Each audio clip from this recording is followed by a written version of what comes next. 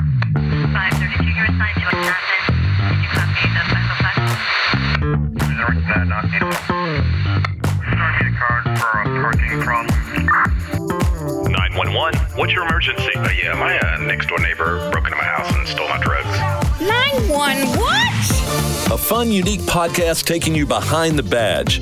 Unbelievable stories exploring the day in the life of a first responder. 911 is made possible by Carlos Bail Bonding and Eric Buchanan and Associates, fighting for those that have been denied disability, life, long-term care, and health benefits nationwide. Now, here's your host, DeMarlon Dean. Welcome to 911 What? Thank you so much for listening and joining us today. We have another great episode with another great officer. My guest today is Sheriff's Deputy Johnny Snyder from the Burke County Sheriff's Department. And if that sounds a little familiar, you know, my regular listeners, that Burke County may sound familiar because you actually work with Eric McCants. Is that correct? Yes, sir. Yes, sir. I do. Yes, Eric McCants. He was our guest from episode 46. So if you haven't checked that out, go check it out. He's got some pretty funny stories of some embarrassing stuff that he did. But today, again, it's Johnny Snyder from that same department. And it looks like y'all have about the same. Well, he had more years overall, but you guys may have similar time at the Burke County Sheriff's Department because you've been in law enforcement so far for 6 years. You've been an investigative sergeant with the gang unit. You're on the SRT, which is a special response team. And we may talk a little bit about that, but I'll tell you what, I'm going to shut up and let you kind of just introduce yourself and tell us why you got into law enforcement. Yeah, well, thanks for having me today. Like you said, my name is Johnny Snyder. I got into law enforcement. It wasn't really something I really thought about, but when I was a younger kid, something stuck with me. The sheriff's office down where I lived at, my mom was having a tough year one year during the holiday time, and they did an adopt a cop program where basically they take you to Walmart and they kind of walk you around and they can, you can pick basically whatever you want for like $100 or so. And something as I got older just stuck with me, just being able to kind of help a kid and be able to help a family that's going through tough times. It was something that kind of I think influenced me to go down that career path as I got older. So you're saying you were the recipient of that? Like your mom was going through some hard times and you got to go do the shop with a cop type of thing and get some. Yeah, I was a kid with the cop. So it was wow. Hey, I want to pause right there because, we've had several guests that have, as a matter of fact, I think it was episode maybe 48, if I'm not mistaken. Chief Jerry Sutton was my guest, and she talked about her serving on, being part of the Toys for Tots, which is one of the things here. We've had other officers talk about how they had an opportunity to help people that were experiencing some tough times with simple things like whether it was buying gifts out of their own pocket or doing things like that, Christmas with a cop or shop with a cop or whatever it may be called. So I just want to make sure that we pause and let my law enforcement officers that are listening realize that what you are doing does make a difference. So I didn't mean to go on that tangent, but it's really cool that you were on the receiving end of that at one point. And now because of that at least steered you in a direction of wanting to go into this profession. So carry on, sir. I'm sorry about that. Go ahead with your introduction. If there's any more that you wanted to add to that. No, I mean, that's basically, most of the reasoning why I got into law enforcement. As I got older, I was doing some construction jobs and I just kept saying, man, I think, law enforcement would be the coolest job for me. And it was basically my calling. I can't picture doing anything else but what I do now. So that's pretty much it. Very good. What was your biggest surprise so far? I know when you go into law enforcement or any type of first responder position, you may have all these ideas of what it's really like. And then you get on, you're like, wait a minute, this is what I got to do all day long. What was your biggest surprise? Man, I think coming out of the academy, my biggest surprise was just how different being in the academy is and actually being on the streets is. I came up through the jail, so I know a lot of guys are like, man, that's the worst thing to ever do. But I actually, looking back on it, I think the experience of going through the jail, actually learning how to speak to people, learning how to communicate with specifically people that you might have to run into, again, when you do become a road deputy. I think that was like the biggest surprise to me of just the experience that you do gain in the jail rather than go to the academy and just go straight to the streets. So, yeah, I agree. I feel like if you are a jailer, number one, you're typically are unarmed. I mean, you guys have access to weapons, but when you're doing your day to day, day in and day out dealing with the inmates, you're unarmed. So you do have to learn how to, number one, you got to know how to handle yourself. Two, you do need to know how to talk to people so you're not, fighting every time you engage with someone. So I believe that would be great experience to have before you actually get out on the street for sure. Yeah. I think, like I said, I mean, that those years, looking back, it was, it was kind of hell, I guess. Like I hated it, but looking back on it now, it was actually something that really molded me into the officer I am today, and kind of, led me on being able to move up as fast as I have. So it's definitely beneficial. Let's talk about that. When I look at your bio here, you have in 6 years, you've done a lot of cool stuff already. So kind of tell us about the progression of where you started being in the jail and where you are and what you've done in between that time. Yeah, so I started in the jail. I was currently at the Richmond County Sheriff's Office. That's where my career kind of started. After that, I went to the academy, got on road patrol.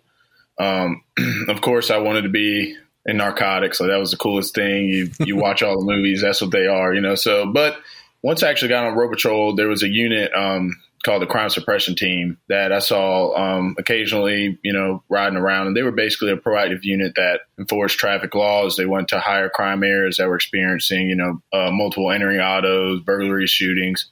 They rode around. They were a proactive unit. So I decided while I was on road patrol, like that's what I wanted to do next. I wanted to do crime suppression. It was still a uniform division, but they just had a little more freedom to be proactive. So basically what I did was I got with the sergeant at the time, and I asked him, I said, hey, do you have any overtime spots? Can I come work with you guys on my off time? And he said, yep. And every off day I was riding around with them every single day. And, the only day I didn't ride around with them was on a Sunday because they didn't work. And other than that, I was riding around with them. I ended up leaving the Richmond County Sheriff's Office and going to the Burke County Sheriff's Office. And I got on their crime suppression team, which basically had the same roles. It was just a more rural area out in Burke County compared to Richmond County that's in Augusta. But I was out there, decided that I wanted to kind of progress to something else, investigations, whether it was narcotics. And then I started thinking about gangs and just seeing the impact gangs have, especially in a smaller community. And once I saw that, I started going to classes, and the sheriff opened up a gang investigator spot, and I was able to get it. And then he promoted me to sergeant, I think, about a year later. So I've been blessed, and I've been given a lot of opportunities that I've worked hard for, but I've gotten a lot of opportunities that some might have had to wait a lot longer for. So absolutely. So remind my listeners about Burke County. Now that's near Augusta, but that's not the county that Augusta's in. You're saying that's in Richmond, correct? Correct. So, Burke County is it butts up to Richmond County. Richmond County holds Augusta. So, okay. Yeah. Okay. Yeah. Now, what size neighboring counties? Okay. What size department is the Burke County Sheriff's Office? It's a smaller department. I think about 100 sworn officers or so. We have jailers and all that too. We have our own jail that we man. So, but it's definitely a smaller department compared to Richmond County that has a couple hundred officers or even more. I can't even tell you how many they have. Everybody's short right now, so I can't really say how many people they have, but it's quite larger of a department. Now, is there a big city or a city center in Burke County? Yeah, Waynesboro. Waynesboro is probably the biggest city. You have Sardis as well. That's its own little community. Girard, Midville. Those are your smaller cities, but they're still in Burke County. Burke County is just so spread out. I think it's the second largest land county in the state. So. Oh, wow. Okay. Yeah, I have to be honest. I was a city officer. And so, I'll just speak for myself. I just always felt like those county officers were a bunch of slugs. You guys didn't do anything. So when you tell me about the county sheriff's department having, crime suppression, I'm like, man, y'all ain't got no crime suppression. Y'all just be going around riding through cornfields and stuff like that. Yeah, my buddies from Richmond County, when I first got over there, that was their thing. Like, oh, what are you doing, chasing cows? I'm like, oh, yeah, here we go. But it's all fun. It's all fun. It is all fun, but that is kind of that's kind of the perception of the county is in the outlying areas, and you just patrol predominantly in the county, even though you usually have authority in the city. But it's the city that's really doing all the hard work and doing everything, and the county's just out, catching cows, rounding up cows and stuff. So it's pretty funny. Well, let's just go ahead and start with some of the funny stuff that you've seen. What are the, as you pretend you and I are sitting around a campfire having a beer or something, and just a bunch of old police buddies, man, what kind of stories would you be talking about? Man, the first one, and I tell everybody, it's the funniest one, especially from Burke County. So there was an older gentleman we dealt with on the narcotic side of things, and he didn't want to do his end of the bargain, so he had warrants out for him. Well, good old McCants was in the car with me, and he was actually driving, and we still give him heck to this day, but he was driving, and another partner of ours was in the car, and so we see him walking through a field. Well, I tell McCants, I'm like, no, that's him. Go pull up on him. So McCants turns into the driveway and of the field, and the guy's got to be, I think he was like 79, 78. He's pushing like 80 years old.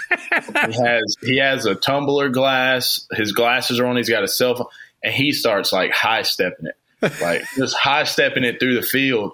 And it's the fun. So then me and my partner are yelling at McCants like, stop the car, turn it around. We're giving him all these. We're starting to give Eric these verbal commands. And so Eric just starts freaking out. He's like, guys, I'm trying. So basically we tell Eric to slant. He turns the car around, gets in the middle of the road of the apartment complex. He slams on the brake. Me and my partner get out of the car. Neither one of us shut our doors. They're just doors are open. One's on the passenger side, one's in the back seat, driver's side. And we end up chasing this guy down, and my partner actually gets to him first. I get to him like very shortly after. We all three kind of look at each other, and we all just start busting out laughing in the middle of the apartment complex. And that man dropped everything in his hand, but that tumbler full of alcohol, I'll tell you, he dropped everything. But that's by far the funniest moment I've ever had, like in law enforcement, period. Just the fact that you're having to chase an 80-year-old guy? Man, and the way he heisted, it was like a scene out of a movie. It was unreal. It was funny. It was a good time. Well, I'm glad you caught him. I'd hate for you to have to come on here and say that you and McCants, got outran by a 80-year-old dude with cell phones and a tumbler all in his hand and didn't drop any of it, and y'all got dusted. So that would have been rough. Yeah. Yes, it would have been.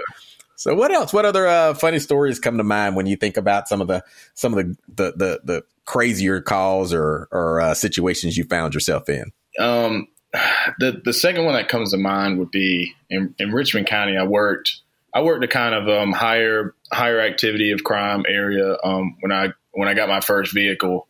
Because when you get out the academy, you get what's called a spare, but it's not a take-home car. It's just like you drive your car up, put your stuff in.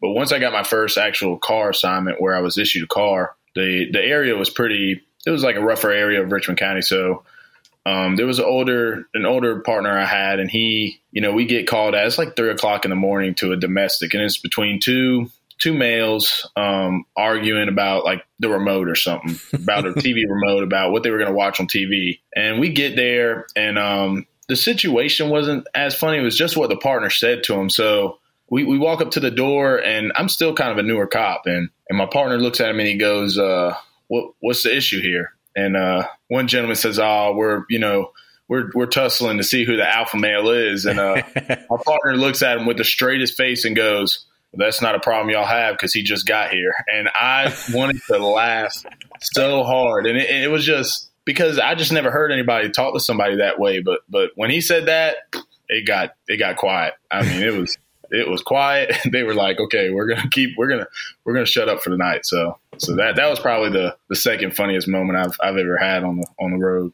The alpha male has spoken, huh? Yeah. Oh, he meant it too. He was an older, rugged, officer, so it was pretty cool, working with him. He showed me a lot too. So yeah, those old heads, they have a lot to share. Sometimes, well, especially in today, you can't use all of it or can't do everything they used to do back in the day.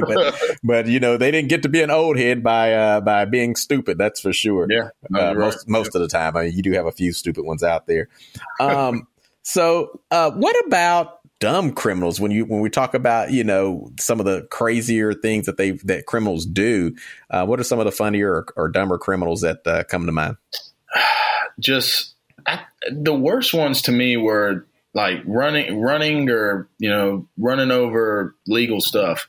Like just because I guess maybe they were scared of police or they had bad interactions with police, but like I remember specifically there was one call or a traffic stop I did, and the guy had a gun underneath the seat, but he wasn't a felon. The gun wasn't stolen. Like he just had it under his seat and he took off. And I got into a pretty good foot chase with him. Mm-hmm. And, but we ran everything was straight. And I was like, dude, you can have a gun. He's like, I just didn't think I should have a gun when y'all stopped me. I was like, if I didn't stop you, you could still have a gun, And, so, like, all he went to jail for was like a disorderly I didn't even do obstruction because it was like, well, I mean, he really didn't break the law. He just ran. So I just wrote him a disorderly conduct. And, I mean, he went to jail, but it was just like – or like, there was one in the apartment complex. It was a girl that took off because she had, like, a gram of weed in her pocket. And I'm like, come on. Like, I know it's legal in 48 states. It's not legal in Georgia yet. But, I mean, we're not going to take you to jail on that, And she ended up fighting us and like running all kinds of. I'm like, geez, man, it's a gram of weed. Yeah, made it a whole lot worse. So, but yeah, so those are like the dumbest, And I guess everybody has their reasons of why they do what they do, but I just can't find a logical reason to run over a gram of weed or a gun that was legal. So yeah. But like you said, a lot of times they don't know what the laws are, and they think that they're going to get in bigger trouble or get in trouble. Like the gram of weed. I mean, she doesn't know. And there's some officers out there that'll lock you up quicker than anything for that. Right. Yeah. So, but either way, whether they would or wouldn't, you still make the situation worse by running or fighting and doing those things. Yeah. Yep. You're right. Yep. Yeah. So. What's the story about the kids not wanting to go to school? Those are the thirds. I guess they're not technically criminals, but every call we would get, it's like little Bobby doesn't want to go to school, and little Bobby's 9 years old, and mom don't want to deal with it. I'm like, man, and then you show up and they're yes sir, no sir. Like it's hard for us to really do anything, but there have been some juveniles where you go and they're just like, man, F you, and I ain't going to school. And then it's like, all right, well, your mom can legally take that belt upside of your behind if she wants to, and I'll sit here and watch her. So, I mean, it's up to you, So, So I think I haven't really dealt with it lately after getting moved to investigations, but I know it still happens every day. It's just, kids just get more and more bold, I guess. Back then I used to be scared of my mom and dad and the spankings, and now it's like kids will just tell their mom and dad, like, if you touch me, I'm gonna call 911. Then we get there, but the parents get scared or something. So it's crazy. How frustrating that is that though, when there's serious crimes going on. There's all kinds of things that you guys have to deal with, and then you have to take the time out of your day and possibly away from something more serious because a parent can't deal with their own child not wanting to go to school. That's got to be frustrating. Yeah. It was really frustrating. And I think an even more frustrating part is I hate when, like, let's say a kid's being kind of crying or being naughty or something. And kids are kids, I get it, but parents got to understand, like, sometimes it's your job to discipline your kids. You can't every time they do something bad say, well, I'm gonna call the police. And then when they grow up, they can't, they're not going to like us because all they hear is every time they have a bad attitude that we're going to come and do whatever we got to do. So I think that's more frustrating. The calls were frustrating because, like you said, there's a lot more bigger things out there that's going on. But I just think, like, I used to hate, and I still hate it now. Like, even if I'm just walking around Walmart and I'm going to go get the police, and little 4-year-olds like just throwing a temper tantrum, can't get a toy. Like, no, you don't say that to them. Just put them in the buggy and carry on. You know, he's 4 years yeah. old. You know? Yes. So, yeah. Public service announcement right here. Please do not threaten to call the police because you can't or don't want to deal with disciplining your child in whatever way. I'm not telling you how to discipline them, but I'm telling you, don't threaten to call the police because, you know, you just want to scare them because, it's not good. It's not smart. It's not healthy. And, you know, if that's what they're hearing at a young age, then they're going to have this innate fear for an unreasonable fear of police when they get older and thinking that's all that they're there for. You know, and what if they are in a situation where they need to call police and now they're like, I don't want to call police. You know, my mom's been telling them, you know, threatening me all my life with calling police. Yep. So, that's kind of an aside. Just, you know, if you are one of those that's listening that has been guilty of, I'm going to call the police if you don't behave. Stop it. Figure out how to make your own child behave. There you go. Yeah. Can you remember maybe can't be that long ago since you've only got 6 years old, six years on, but the first just like scary call that you had, you're like, oh my goodness. The first, well, I'll tell you the most recent one. Okay. But the most recent one where I really felt scared was I was in Burke County and I just got out there. I was on crime suppression. I did like a little quick FTO where they showed me their system and then I was on my own. And I was working one night and in Burke County, they don't believe in street lights. So like there's no street lights in the country. So we get a call to a GSW, which is a gunshot wound or like a gunshot victim. Somebody got shot. It was a family gathering. Well, I get there and there's a guy in the car holding an AR and he's talking about kind of like, oh, you know, he's back there, you know. So, and then I see a guy getting dragged up that got shot and I'm like, what? And I was the first one there and it's dark, like it's dark. So I'm like, man, you know, like, and so the guy put his AR back in the car, you know, because he wasn't. But when I first got there, I'm like, man, this could be the shooter, you know. Right. So he ends up putting his gun in the car, and the other couple, I didn't even get to talk to the victim. He shot straight to the hospital. They took off, and then we get there and we figure out, you know, that there's a campsite way back in the property. So I'm walking back there. I'm not on the SRT team yet. So I don't have a rifle yet. I'm just like pistol and I'm walking through woods and we find out like this guy has military experience, that he might have a night scope, this and that. So I'm like, I just had a real eerie feeling like, oh my goodness, like this is not going to be fun. So yeah. Yeah. Cause you're walking through the dark. I guess you said through woods and you don't, you know, this guy could be sitting there lying in wait for you. That's it. It's his territory. It's his house. It's his woods, you know. Luckily nothing came of it. We were able to locate the crime scene. The guy ended up fleeing. I don't know where he went or I can't remember how they caught him. They ended up getting him, but it was just walking through the woods in the pitch black dark. Like you can't even see your hand. And you got a guy that could have military experience and a night scope that could be stalking you, you know. It just gets an eerie feeling, you know? So right. That was probably the most recent one I've had. Well, that's a good point for me to do public service announcement number 2. If you call the police for a gunshot victim, please don't be standing there with an AR-15 when the police arrive. I'm telling you, man, it caused so much pandemonium at one time. Yes, because you don't know who's who or what's what, and you just you know somebody's been shot, and then the first thing you see is a guy with an AR-15. So that's not a good look. on top of it, all of them I think they were all drinking too, so that didn't make anything better. So yeah, for sure. Tell me about the first search warrant you ever served. Yeah, that was probably it's scary in a sense that there's a lot going on, you know, because you never know what's on the other side of the door. And with it being your first one, you're like, man, you know, like I hope the evidence I need is in there. I don't want to do this and come up dry. You know, I think all investigators have that fear, you know. And so the first one we did, you know, it was a gang case I did, and we ended up serving it, and everything went good, but it was just the fear of like, man, this is mine. Like if something bad happens, you know, I'm like, man, if something bad happens, it's mine. Like I brought him here, you know? Yeah. So, yeah. But everything went good. Everything went smooth. The actual person we were looking for, complied with us, you know, we found everything we needed for the case. So it went pretty smooth. So that's good. That is good. You know, just last month or the end of August, So, when by the time this airs, this will be in September, but the end of August, we had 2 officers in 3 days get killed serving eviction notices. Yeah. So you never know. I mean, serving an eviction notice, obviously nobody wants to be evicted, and they were met by gunfire and shot and killed. Yeah. And that can be, that could be anytime. That could be when you're doing a search warrant, like as you were doing. That can be just a simple traffic stop. You never know.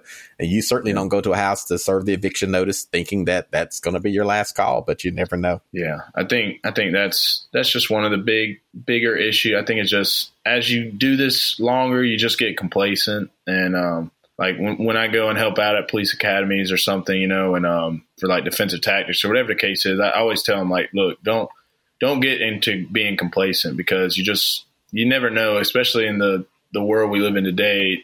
Crimes are being committed by even kids like as young as 11 or 10 years old, and you just don't know the ideology. And I tell them, like, don't be scared of every 10-year-old you come up to, like they're going to kill you. But, don't be complacent. You always got to be on your P's and Q's, because it's just, you never know who you're going to run into on that day. And like you said, I mean, if you're serving an eviction notice, well, maybe he'd think you're going to go take him back to prison for the last time, and he just doesn't know maybe he did something and he thought now you're on to him, and so I just think that's one thing I always try to tell people, like, don't ever get complacent, wear your vest, especially like the cool narcs, like always wear your vest. I think we get into the plainclothes thing, but then we forget, like, we always throw our vests on no matter what we're doing. Unless it's just like strict surveillance where we're not going to come in contact people, but always, stay on your P's and Q's. Don't be complacent. So absolutely. Do you have a family? Yes, I have 3 kids, 1 girl, 2 boys, and I have a wife. Yep. Okay. Now, were you already in law enforcement when you guys, started a family or whatnot, or that happened since? We had our first child before I got into law enforcement. I was going through the academy when our second was born, a little bit after our second was born. So yeah, she's been with me since I've had a family ever since I've gotten into this and before. So how does your wife deal with what you do?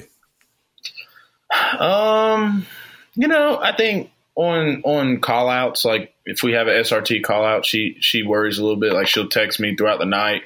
Like if I get called out in the night, she just obviously doesn't go to sleep because she'll just keep texting me. Mm-hmm. But I mean, everything else, she knows what I do. She knows who I am and how much I love it. I think she definitely supports it. I don't know her true feelings about it, but there was one time, I went to a training and, she went with me, and, it was right when I believe the George Floyd, stuff was going on, like right when it happened. Mm-hmm. And, we were riding up there, and, I had a county vehicle, Mark County vehicle, and she somebody threw a Coke drink at my car, like going down the interstate. Wow.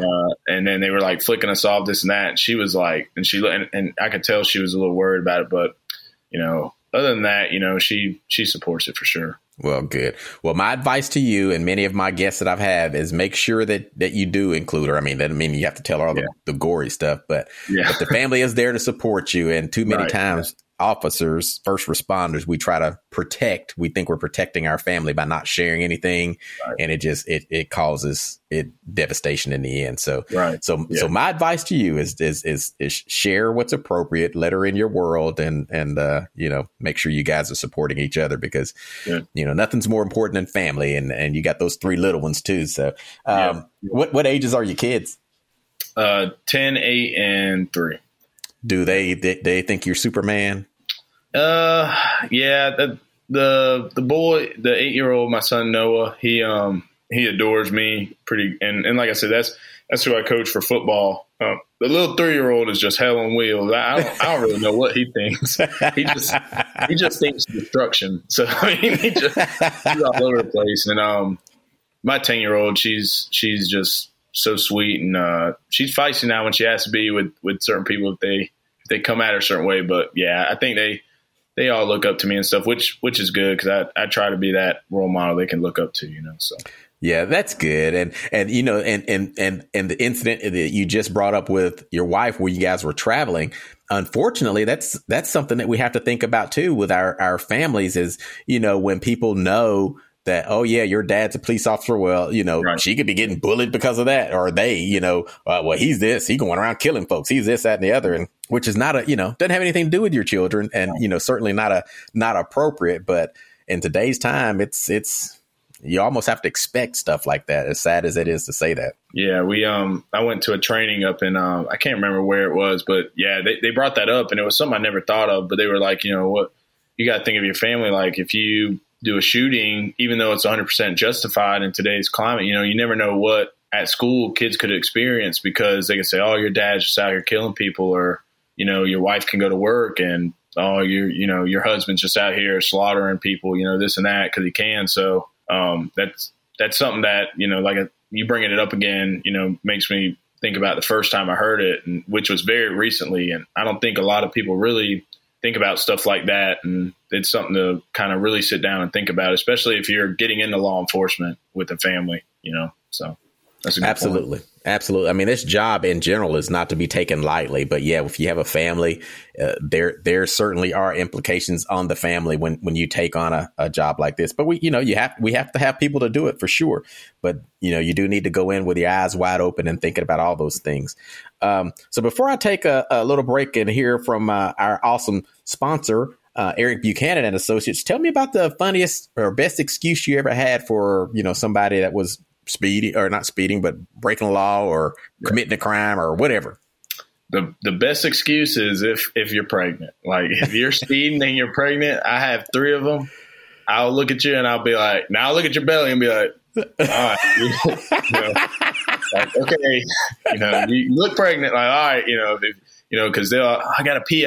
And having 3 kids and having a wife that's been through it, I understand how tough it is, when they got to go to the bathroom. So, yeah, I'll kind of let that kind of go. And, also having my wife too, she got stopped and she had to pee and they were like, all right, carry on. So I'm paying it forward. I was just going to say that. Paying it forward. That's it. So, yep. So there's your words to live by right here. You heard it first on the 911 podcast. Yep. If you get stopped, hey, have you a pillow, stuff it under your shirt and tell them you got to pee.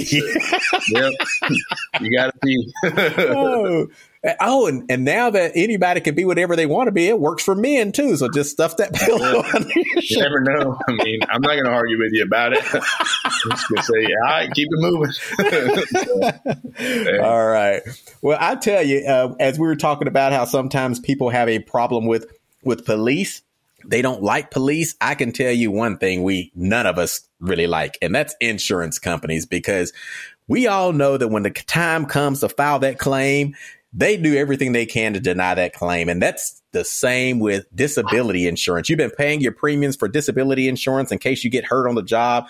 Say you're chasing some 70, 80-year-old man and you trip and fracture your leg in 3 or 4 places because he was high stepping and you couldn't, and you can't work for some reason. And then you file your disability claim that, you've been paying your insurance claims. You make that file or that you file that claim and they say, nope, you can still work. Go for it.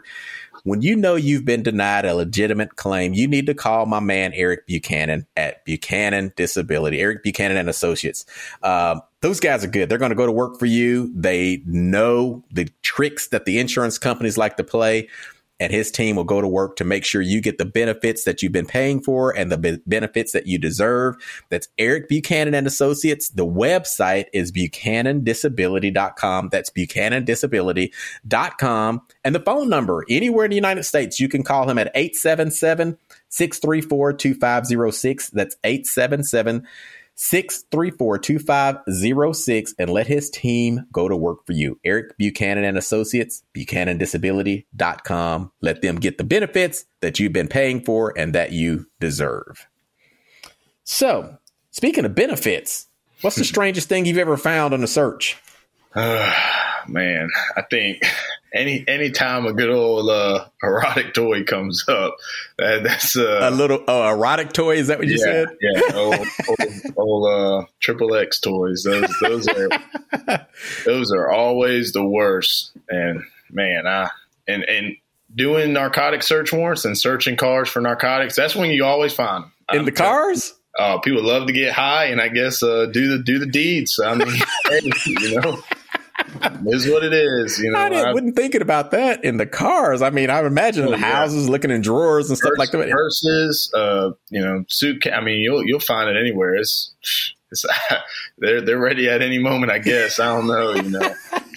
Well, wait till you find the one that has 4 double D batteries for it. So I'm telling you, we've found some very large ones, some powerful ones. It's crazy. Man. That's why I always say you gotta wear gloves. I was just getting ready to say, hopefully you'll be wearing your gloves. Man, you don't want to be holding something up like, what's this? And they tell you what it is, and then you're like, okay. Let me just put this back right here. Especially, because we sometimes, we don't deal with the most sanitary of people. So, that's like the personal boundaries you don't want to step over. So, hey, I mean, but yeah, those are always the funniest and the weirdest things you ever find, like any kind of toys like that. Because us being, officers, we're still human and we still got a little kid side in us. And of course, everybody laughs. So, ha, ha, ha, ha, Yeah. So that's the funniest things I always come across. So. Well, speaking of funny things and embarrassing moments, what's your most embarrassing moment on the job? All right. In Augusta, when I work in Richland County, we got the Masters. Yes. The big golf tournament. Well, when you're on a specialized unit, basically you get pulled off of your assignments for that entire week and you work that event, that tournament. And some of them are, you got like really easy jobs. Basically, you're sitting at stoplights, making sure traffic's flowing good, making sure pedestrians aren't just stopping traffic to walk across the street. But this week was rough for me. And I didn't do anything wrong. It was just a rough week. I was at one stoplight and it was raining. So I go to do a U-turn actually in the grass to kind of park where I'm facing the road, and my car got stuck. So my car got stuck. I was in an old Crown Vic. My car got stuck. They had to get they have like AAA AAA guys just kind of going the entire day. Roadside assistance people going all around the area. So they dragged me out. So they dragged me out and I'm sitting there. Well, we had to get up at like 4:00 every day. Mm-hmm. So one day during like the quiet hours, I closed my eyes like everybody else does. I closed my eyes. Well, apparently I got a call. And the person watching the camera's like, "Hey, are you sleeping?" I was like, I didn't lie to him. I was like, I mean, I closed my eyes for a second. Yeah, like, we see you on the camera, and I'm like, oh God. So of course those two things happen back to back. So I'm like, man, so then a lieutenant call. I've never even heard of this lieutenant before, mm-hmm. And he calls me. He goes, "Hey, Mr. Snyder, I gotta have a meeting with you." So like, I'm still kind of I'm probably about a year and a half into it, and I'm like, I'm getting fired. Like I'm getting fired for. I mean, it's the biggest week in Augusta all year, and I fell asleep and got my car stuck. I'm getting fired. And, but the lieutenant was actually a cool lieutenant that knew guys on the crime suppression team and stuff. So he kind of played along with them and stuff, and they pulled a good old joke on me. But it was that was probably that was like the most embarrassing like work moment ever. Like I was like, man, that was a tough one. Well, I say the most embarrassing, but then, there was another embarrassing moment in court that probably tops it. Okay. Yeah. So a buddy of mine, that crime suppression team, I'll tell you, it'll get you in some trouble now.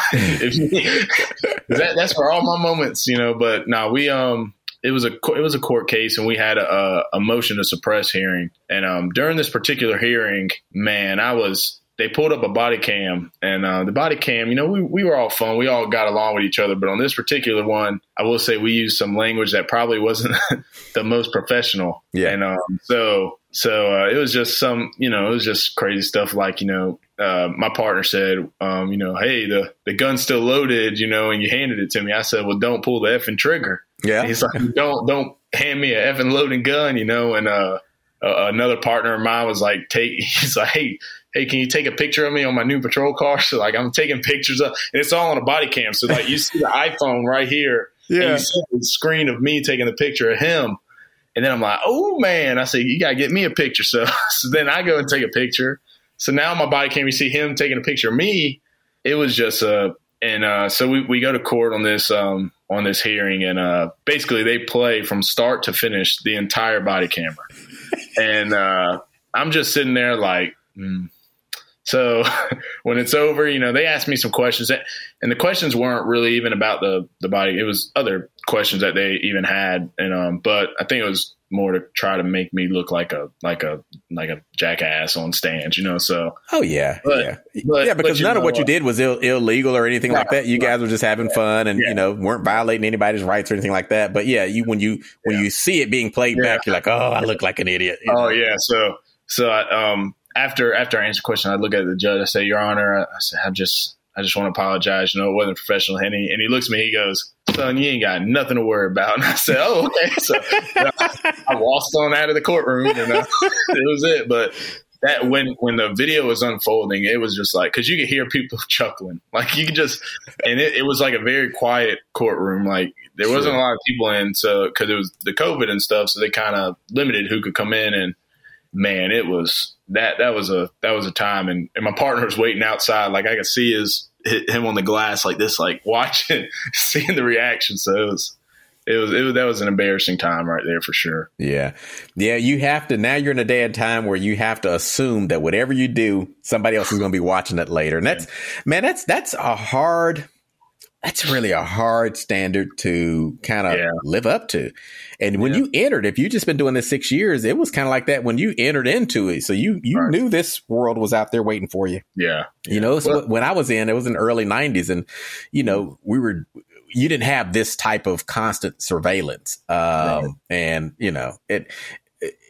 the situation like what you just described is one of those things. Again, it's not bad. You didn't do anything wrong, but it doesn't always look good. And, and then people make assumptions based on that. And, it just kind of spirals out of control. Right. And the fact of the matter is, if any of us had a camera on us all day, every day, or just while we're at work and could play the whole thing back, there'd be some cringeworthy moments in probably any of our lives, everybody. So yes, absolutely. Absolutely. So, before we wrap up, give a little trigger warning. We're going to talk maybe about one or two really disturbing calls that you've had, and, maybe a call that was just really hard for you to either process, or, we all have those calls that make it a little tougher to sleep, or maybe take years to go away. Anything like that come to mind in the 6 years that you've been on? Yeah.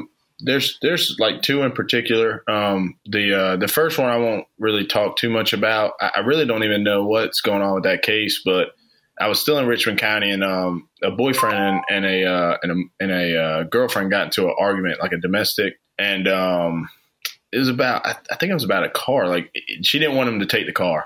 Mm-hmm. So he ends up like just firing rounds through the front door, just shooting through the front door, and it ended up striking a young child, like a 2-year-old. And we were working that night, and we got the call, and basically the mom brought the 2-year-old to the driveway because she was trying to just do anything to help it. So we come on scene, and that's the first thing we see is a 2-year-old that's been struck multiple times by bullets. And I think that was the toughest one, because it was the first time I've ever seen a small child like that just laying there lifeless. And having kids of my own, I just know, like, I would be devastated if it happened to mine. So I can only empathize what she's going through, or who what that mother was going through at the time. And then he ended up getting caught the same night. He was just walking down the road, and it's tough. Like certain officers, that are like me, that have kids, it's tough to keep your emotions bottled in. So,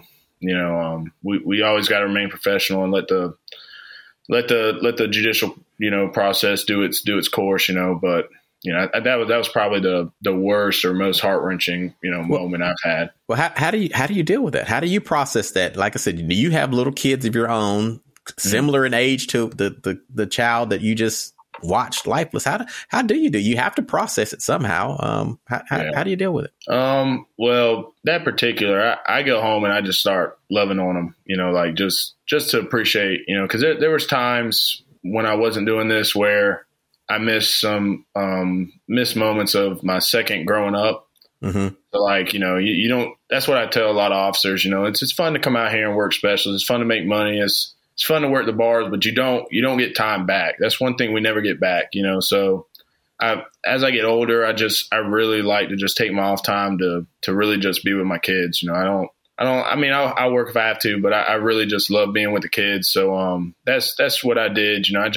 After that, I kind of spoke to my wife about it a little bit, and, I just went home, loved on the kids, and I stay in the gym and I stay active with jiu-jitsu and stuff like that, martial arts. So I guess that's kind of my outlet, so. Yeah, well, and that's a good healthy outlet. That's really good, and I don't really see a need to go into other disturbing cause, because that says it all. If you see a kid in that state, and you whether you have kids or not, but it certainly makes it a lot tougher when you do have kids, and then you have to go home and deal with that and process that. But I think the key is just that, we can't lose ourselves in the job. I mean, we like the job, some of us love the job and really enjoy what we do, but we have to keep it in perspective. That job is so that it means to provide for your family, so that you can spend that time with your family. And if you get too caught up, that time, you can't get that time back. So I'm glad that early on, I mean, this is relatively early, 6 years in. Yeah. And your kids are still young, that you've realized that and find that balance. So good for you. Good for you. So Johnny, anything else, that you want to share with people? Maybe the biggest misconception, we'll just kind of end on that. The biggest misconception or anything else that you want to share with our listeners to help them better understand you or what it is that you do on a daily basis. Yeah. My partner and me say it at every, we love going around and talking to young youth, especially those that could be, more, I would say, susceptible to gangs in a community. So we'll go speak with them. But the main thing we tell them is like, look, we're not here just to take you to jail. We're not here to just punish you. We're here to help you. Like if we can prevent you from ever going to jail, then that's what our job is. Our job isn't just to, hey, you did this, let's take you to jail. I think a big misconception we have is that, like, people just look at us sometimes as the punishers. Like we're here to kick doors down, take names, and take people to jail, which are there guys that's what they look forward to the most? Of course there are, but I think a majority of us are here to help the community, are here to, help the citizens of which we serve. And I always tell people that. And at the end of the day, I tell everybody, look, no matter if you love me, no matter if you hate me, if your life is on the line, then I'm going to put mine on the line to protect you. So, I always tell people that, and just, I don't have to know you. You don't have to know me. But if you call me, I'm coming. And that's just one thing I want people to know. We're human. We have jobs. There's been times where I've been in a 3-hour standoff, then I got to flip my switch off because I got to go teach 26 little kids how to play football. It's a crazy world, and I told my wife that one time, like, hey, it's so crazy. Like, I'm here and I'm in a standoff, and now I'm at a gym teaching people how to, do arm bars and choke people. Like it's a crazy world. And I don't think a lot of people really understand that. I think some people really in today's climate look at us like, we're riding around with a gun 24/7. We sleep with our gun. We go home and look up different ways to put handcuffs on people. I don't know, but, we're not, we do our job. We try to serve and help the best we can. And then when we go home, we have to kind of almost turn a switch off and be almost vulnerable to our families so we can give them the love that they need. So.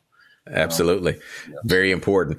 Well, Johnny, thank you so much for joining me. I really appreciate that. And I think you covered a lot of good things right there at the very end, because yes, there are some officers, obviously most officers, when we take this job, that we want to put bad guys in jail. Right. There's a rush that comes with that. There's a bit of a power trip, so to speak, just being truthful that comes with that.